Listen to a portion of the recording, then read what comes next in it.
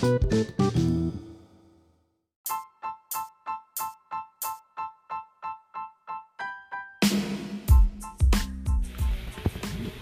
This is another period with Parham, and we're dealing with prayer structures.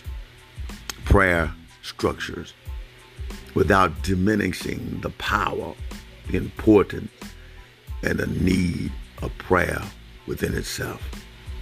I would like to share that Jesus used prayer as a way to structure his day. He rose before daylight and prayed. The spiritual discipline he used to line up his day, to organize, to put things in order, and to put God first.